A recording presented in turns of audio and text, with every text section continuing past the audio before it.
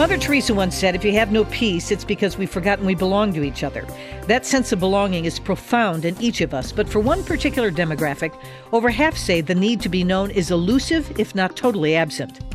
Here to unpack present-day issues from a biblical perspective is Janet Parshall.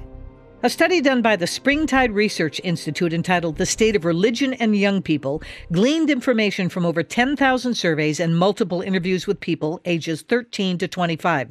The results are a wake-up call.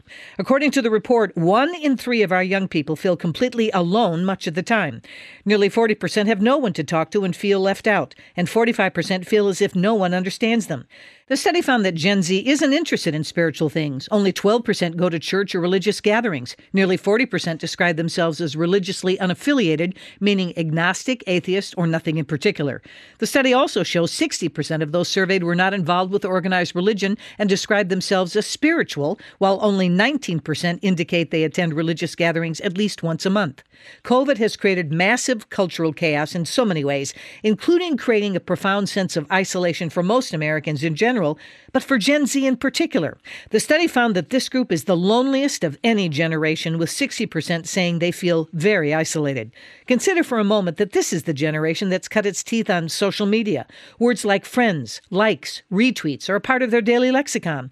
While these platforms can provide a mode of communication, they fall far short of making someone feel that they belong.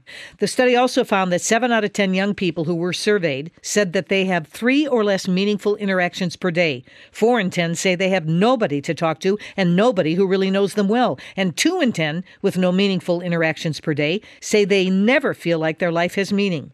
How can we reach this broken-hearted group? The study states that connecting young people to even just one additional trusted adult can significantly reduce their feelings of loneliness, isolation, and stress. 69% of those surveyed who have one adult mentor reported that their life has meaning and purpose. 85% who have 2 to 4 adult mentors, and 91% of those who have 5 or more adult mentors said their life has meaning and purpose. Mentoring is not only biblical, but profoundly impactful on emotional and mental health. It's time for the church to step up and step into the lives of these young people. Help them remember what Isaiah said. This one will say, I am the Lord's, and another will write on his hand, belonging to the Lord. Meeting that profoundly important need to belong happens in discovering we belong to Him. The church can help Gen Z find that truth and meet that sense of belonging. Those are my thoughts. I'm Janet Parshall. For more information, go to janetparshallcommentary.org or email us at janetparshallcommentary@moody.edu.